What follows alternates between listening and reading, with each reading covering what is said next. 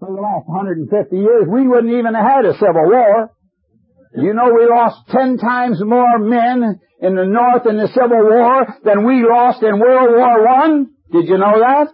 We lost more men in the Civil War than we lost in World War II. Why? Preaching optional discipleship. Making it optional as to whether you love your fellow man or not. It isn't optional. This is the essence of a right relationship with Jesus. You get that? It's the essence of it. And if we don't have that essence of it, there's no use us talking about it. That's moral government, friends. That's very practical, isn't it? Now, let me show you how important this is. I have helped a lot of people psychologically.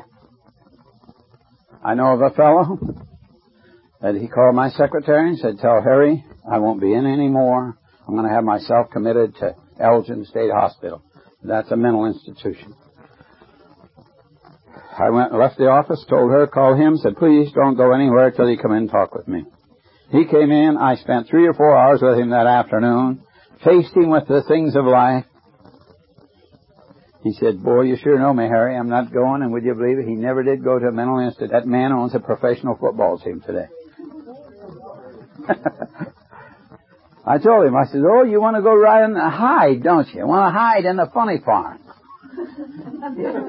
Yeah, that's right.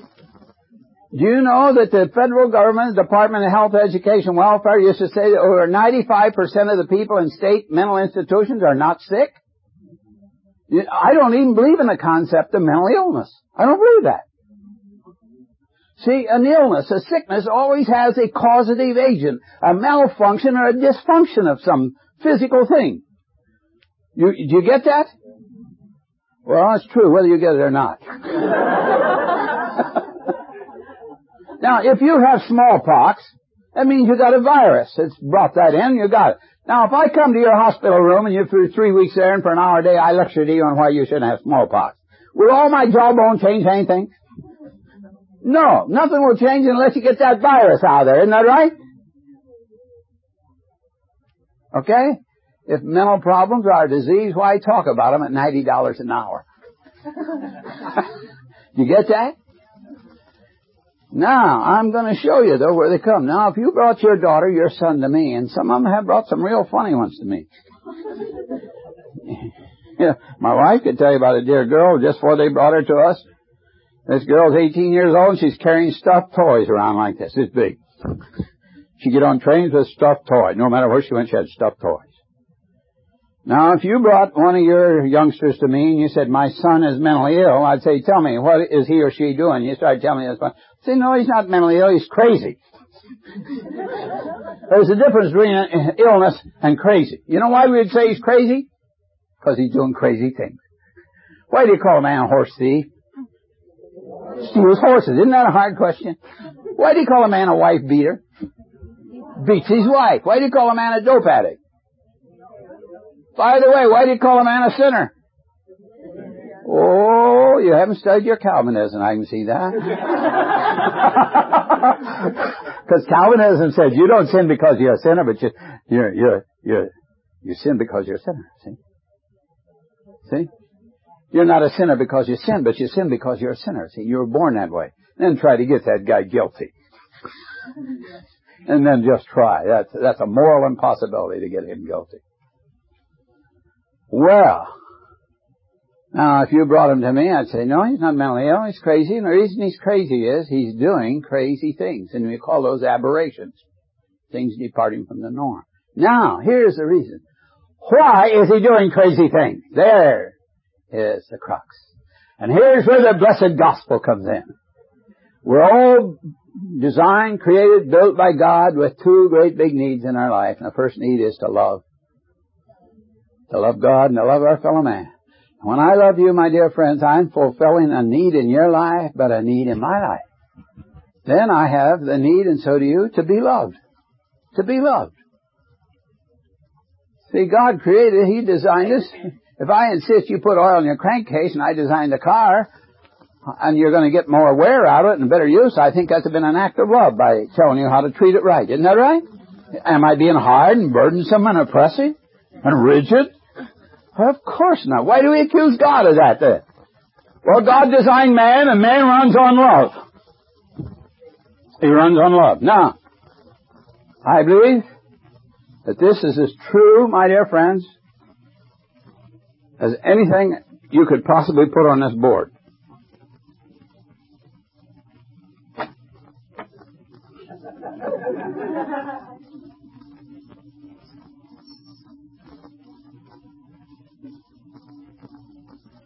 Now, I just put the letter M in there for mental.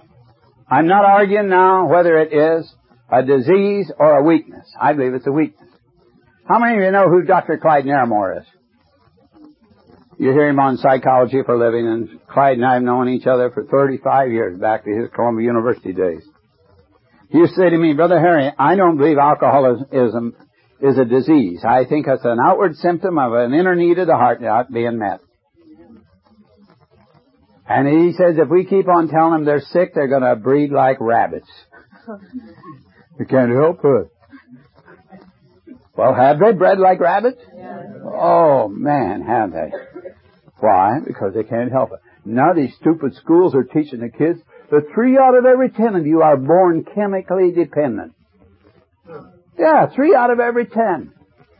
Well, I don't believe anybody's born chemically dependent. Think of that. Because look, I don't believe it's a sickness because God says not one drunkard is going to get in the kingdom of God. I think he'd be unrighteous to keep you out because you're sick. See what I'm saying? Well, it is a weakness. Now, but I'm not going to argue whether it's a weakness or a sickness. So here's the way I believe you get these mental problems. We'll call this one down here organogenic. What that means is you've got a malfunction of some organ, or you've got a chemical imbalance, or somebody's hit you on the head. And you can begin to act a little funny like that. Ah, but what's this one, friends? Here's the other one.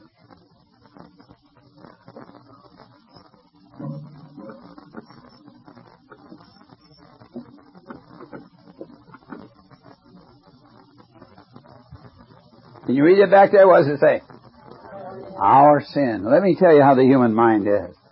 It's like a TV set. You put a brand new TV set here, color, has a very good audio and visual reception, and you got it tuned down, you look at it. Now, I'll tell you what you do. You just come up to that TV set and do this to it 10 times a day while it's turned on. Do this. Not on the tube, but on the side. Now, this was good. And that's about the fifth time you say like this, see? And then you got snow going across there, you look like a football field. Now, I'll tell you what you do. You do that 10 times a day, and you do that for 6 months, and there'll come a day when you can't adjust that out of there. You know why you can't? And that's an engineering fact I've just given you. No, I haven't broken it. What? No. If you'd put your hand out here, I'd slap it. No. You're pretty close, but the close only counts in horseshoes, lawn bowling, and hand grenade throwing.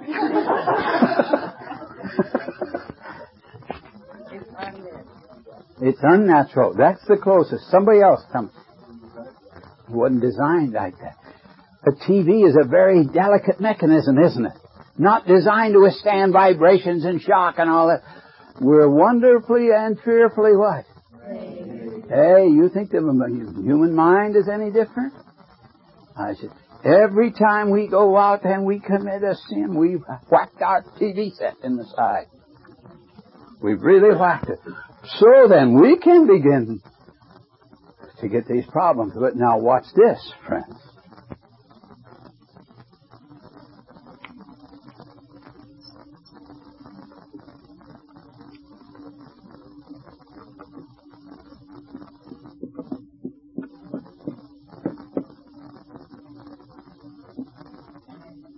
Can you read that? What does it say? Sins against us. I was going over this with our company shrink.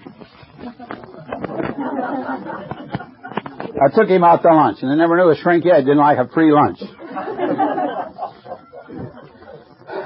So I've drawn that on the airport's napkins, and they just love that.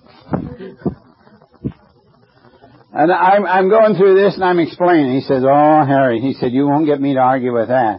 He says, "Boy, that's the way we're put together." His name was Bill Gould. He's now dead. And I had also drawn this one over here. And he said, "You won't get me to argue with that one, especially that one you put there. See that sins against us?" He said, "I'm the consulting psychologist also for the Sterling Rock Falls school system." And he said, "We had a 10-year-old little sweetheart, a girl, down there, wouldn't come to school. She had school phobia." A lot of you had that, didn't you? Fear of going to school. And she wouldn't come to school. So one day he said, I sent the police down there, he said, and I said, "Now you bring her, even you got to carry her." And here they came carrying her. She's scratching and kicking and screaming every foot of the way. When they got her there and set her down, I said, "Now settle down, honey. Nobody's going to hurt you." When she settled down, I said, "Now go get her parents." Well, here came the police with her mother. I said, "Where's her dad?" Well, he wouldn't come. He said, "You go tell him if he doesn't come, I'm going to sign a warrant for his arrest." Oh, here he came as a Hessian volunteer. If you know your history. Like this, you know. Now, they set their mother down here, and father, and he said, "Now, honey, what is you afraid of here? Are you afraid of the teacher?" She said, "Oh, no, she's wonderful." "You afraid the building's going to fall on you?" "Oh, no, it's a nice new building." "Are you afraid of the other pupils?" "Oh, no, these kids are wonderful." "Well, what is it you're afraid of?" Because, you see, when they told her she had to go to school, she'd just become a stark, raving, screaming little psychotic maniac. "What are you afraid of, honey?" She points to her dad and says, "Him? Him? Why are you afraid of him?"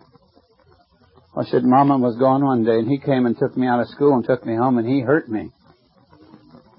You know what he'd done? He raped his own daughter. Now she knew when she has to go to school, she's away from her mother's protective custody. And her mother didn't stay home all the time. And bang, that just triggered it, and the poor old girl gone. Now you see what I mean by sins against us? If you know somebody, dear friends, having problems mentally, you start loving them. And you're going to start fulfilling a need in their life.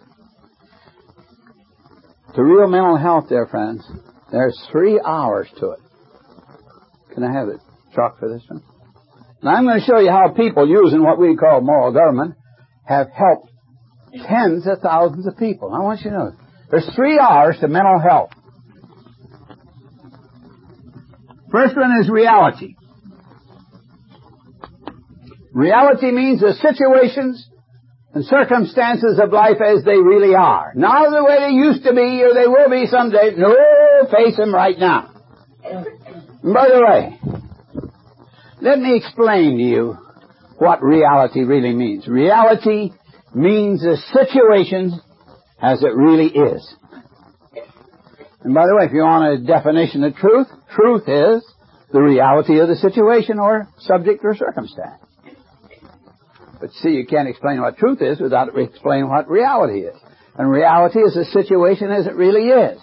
All right? Most people don't want to live in reality. They want to live in fantasy land. All right, the second one, R, is responsibility. You see that up there? Where is it on that chart? Same as a law. Same as a moral law. Every responsibility you've got in this life has got sanctions connected to it. Now, the last one. Right. You know, a fellow went in the Veterans Administration Hospital in Los Angeles. Hospital for the mentally ill soldiers, had 200 in there, and ordinarily only one would leave a year cured. He started teaching them these 3 R's right here. If you'll face the situations and face yourself as things really are, assume and fulfill your responsibilities and do what's right, you'll be right. Would you believe it? The first year, 74 left us cured. Only 4 ever returned. Up here in Boston Psychiatric Hospital, Boston, Massachusetts, they taught this to 100 college kids. Average 2 years. Weren't even Christian kids. But they give each one of them 2 or 3. They're working for the summer. 2 or 3 patients. First, they went and showed they loved it. Then got them to write home, got them to call home, and got them to face reality, assume and fulfill their responsibilities, do what's right, and they would be right. And would you believe it? They've got dormitories up there right now, longer than this building, that are empty with all the beds folded up and pushed back into the ends of it. 15 years ago, we had 750,000 hospital beds for mental patients, and we had about 2 people waiting for each one of them. Today, we got half of those with nobody in them. Now, this thing was used down in Milledgeville, Georgia. That's the biggest state mental institution in the state of Georgia. And here's the way they were teaching this, and they were teaching moral government. Like, now they said, none of you men are going to get any breakfast in the morning unless you got 25 cents in wooden nickels. Now here's the way you get a wooden nickel. You get up and you shave. That's worth a nickel. You clean up. Put your clean clothes on. You clean up your room. And they gave them 5 things to do and get in the line on time, and there was a wooden nickel for each one of them. You know something? The last time I heard, only one man had missed 2 meals. One guy almost ruined the whole deal down there. He started counterfeiting the wooden nickels by sawing them off of broom handles. You going to tell me he's sick?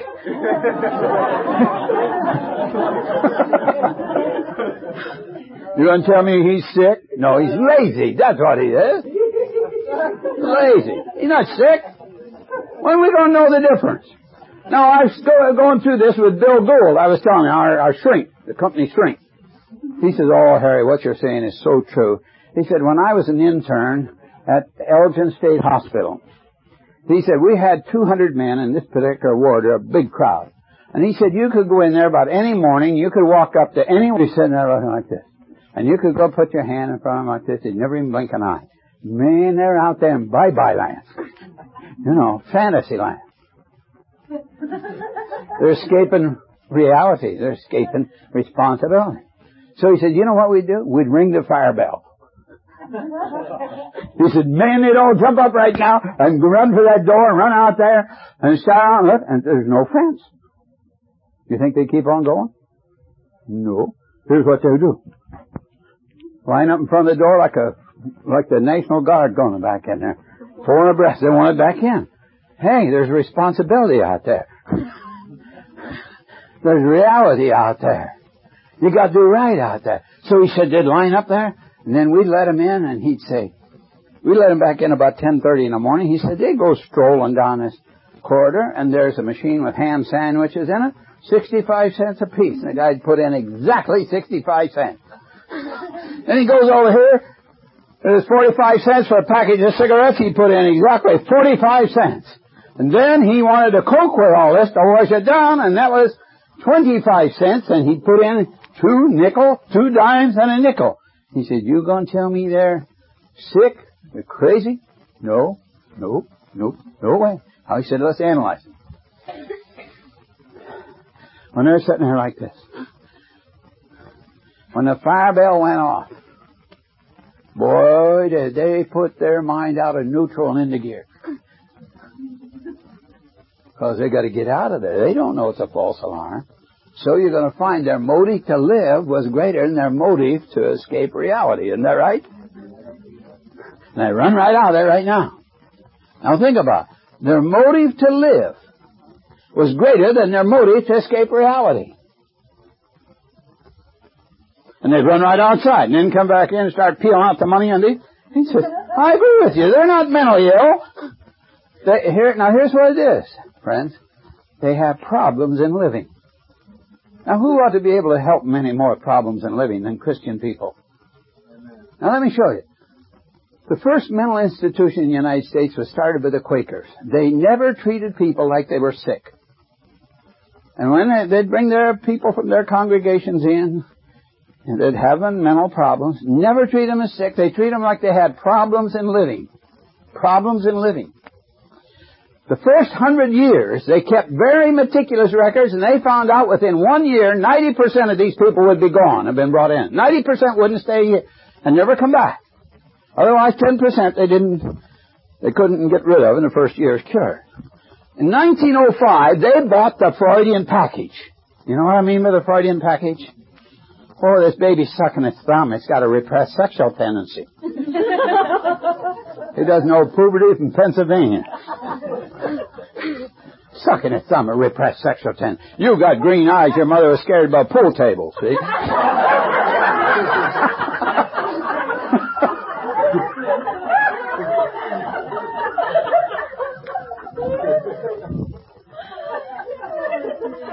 See, they started treating them the Freudian way, that all your problems your mental problems can be equated with sex. Yeah, all the mental problems are equated with sex. The trouble with Freud was, he was hung up on sex. He tried to get the rest of the world hung up on sex. So they brought the whole Freudian package and began to treat them now like their patients were sick. Would you believe it, friends? Within 5 years, now at the end of each year, there'd be 90% still there. See what that did? That turned their results 180 degrees around. From treating them with problems in living to treating them like they're sick. Now, my dear friends, who ought to be able to help these kind of people the most?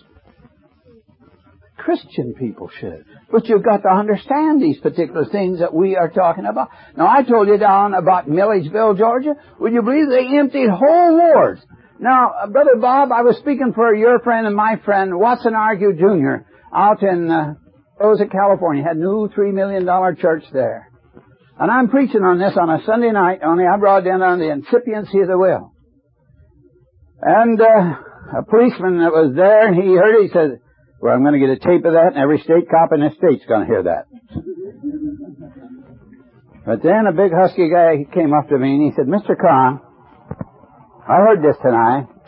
If anybody here gives you any argument, you bring them to me because I was in Milledgeville.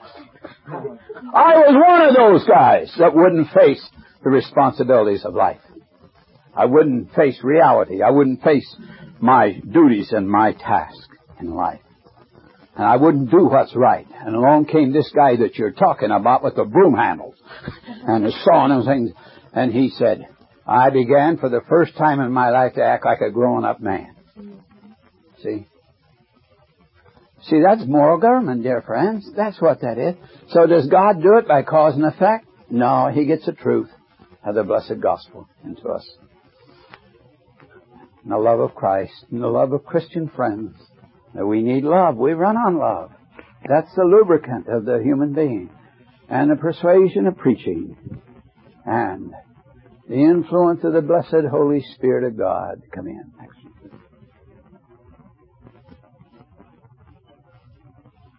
Now, would you agree with this, friend?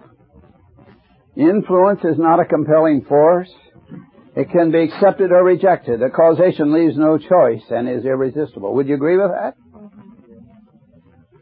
See, this is the very risk that you have of bringing children into the world. You run the risk. You can be a godly influence, but you can't be a causation. Just like God, when He made man, He ran a risk. When He made man, that man wouldn't always do what He wanted him to do. You're sovereign in your home, but every time you bring another child into your home, you cut off a slice of your sovereignty and hand it to that child. Would you agree with this? You can exert an influence upon a free agent. You cannot cause a free agent to sin. Well, he isn't free, right? Now, what do you think of this? It is inaccurate and ignorant to say a moral act can be caused. How about what I told you last night the Supreme Court Justice said? When a man kills his wife and 4 children, don't blame him for what he has done, but look into what caused him to do it. See, he's mixing up here a physical term with a moral term. I'm sure you'll agree with this. Great confusion is being propagated by psychologists, sociologists, and theologians by using moral and physical terms interchangeably. And the church isn't saying a word to them, Brother Bob, about them and letting them get away with it. And what the preachers are doing is going and taking their counseling. Let me tell you, dear friends, something about a real preacher. A real preacher, if he'll spend 16 to 24 hours alone in congregation, he won't have to counsel them during the week. And if you want your preacher to fall, you just let all the women come and counsel him and tell him about all their sex problems. You won't have that problem you won't have that preacher very long. He'll have problems of his own. Now, this is the way the human being works. See that back end of that trailer, or that tractor? That's the sensibilities. But it goes where the front end goes, doesn't it? All right, now what determines which way it goes?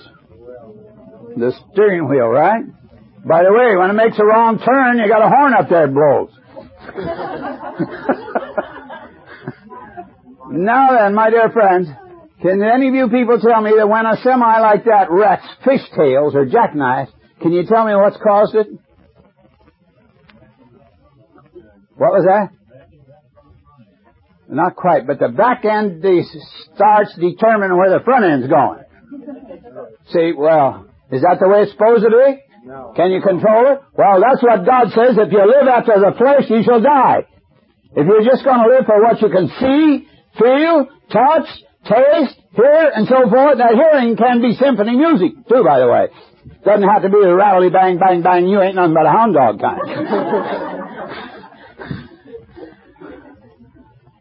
Now, when you go around the curve on a deal like that, and you're going fast, what's going to happen? It's going to fishtail, and I'll show you at the next slide. It's down there in my hometown, Indiana, when I went to high school. See that big sweeping curve? That curve between 2 and 4 o'clock in the morning after all the police they're in bed, you know. So let her rip. And they come around there 60, 70 miles an hour. Now they back, there's a viaduct here, but then they came into this sharp curve to the right. 60, 70 miles an hour. Well, when they got about right here, they started pushing and pulling everything in sight. And they start to try to get around that curve, but all that momentum of that big weight and everything, you go right on over and upside down that creek, and about 30 of them drown. Upside down in that creek. You know why? The back end was determining where the front end was going. Isn't that right? Now, by the way, dear friends, back it up one. Back it up. One more.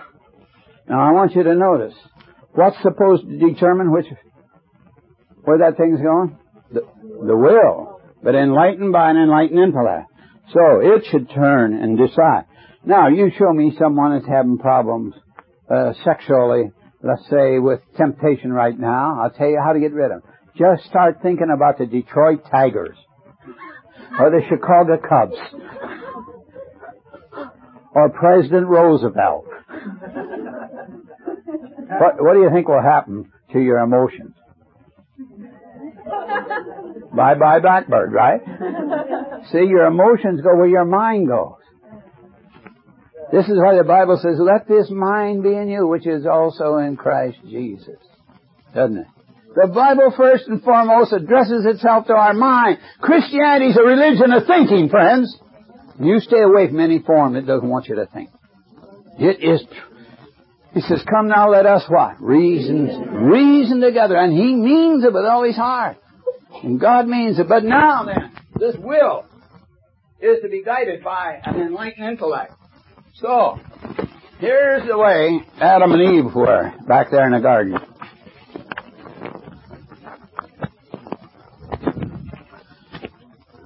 And God came down in the cool of the evening. I believe they were like this. Here was God, here was man. They reacted and responded to Him, and He reacted and responded. But then they wanted to become God, didn't they? They got up here like this. And now then, they got God to start serving Him. You hear these kind on the radio and TV, everything. You too can be rich, all this, and that, right? Grab it and grab it. Oh, it's name it and claim it, that's right. And then you watch what'll happen. You see, now here is supposed to be the will, guided by an enlightened intellect, and the emotions down here where they belong. Doesn't mean no emotions, but have them where they belong in the right way. But pretty soon, here's what you find. The emotions up here now, they're living for feeling. Even in the realm of Christianity. Heredity. God doesn't care who your mom and daddy were. Or what they were. They may have been the worst old dogs that came down the highway. It doesn't make a bit of difference to God. Because if you will repent of your sins and seek Jesus and trust Him, you'll get a whole new Father that's perfect and you can't find a thing wrong with you. That'll cleanse you and protect you and enlighten you. How about it? Am I talking Shakespeare? No. All right now then, environment. Oh, bless God. You got the Spirit of God to come in. Now you got Christian friends. You can go into those old miserable environments and you can be a part of the solution instead of part of the problem. And now look at the other one over here, training. You got the blessed Holy Ghost to teach you. You got Christian friends to teach you. And man, look at that. Because you have chosen to turn from your sins and let Christ have His way in His life and let Him have what He died for. Look what we got to offer the world. Look what we have. We don't care what this was, or that. If you make this right choice, get this. God will make up for every deficiency in those other three areas. Boy, what we have to offer this world. And you know what? It's free. But it costs everything. It's free. Oh, what we have to offer this world. And then we want to do business in secret. One more. So, incipiency of the will is man's ability to originate his own actions apart from any outside, inside. This is the biggest mystery of man. Why man can be raised by a godly mom and daddy that have denied themselves for him since they were a baby, sent them to college, carried them to church and high school, take it right out and throw it away. Or some who were raised in good families like that, but they hear about the blessed gospel, how He loves them too. And they'll turn from their sin and turn to Him, He not only will be their Savior, but He'll bring His Heavenly Father with them. My, what we have. Isn't this a sociology that makes sense? This is a Christian sociology. Peter dismisses. Then I'll finish with the rest of it tonight. And then we're going to have Brother Ted speak. Shall we pray? Our Heavenly Father.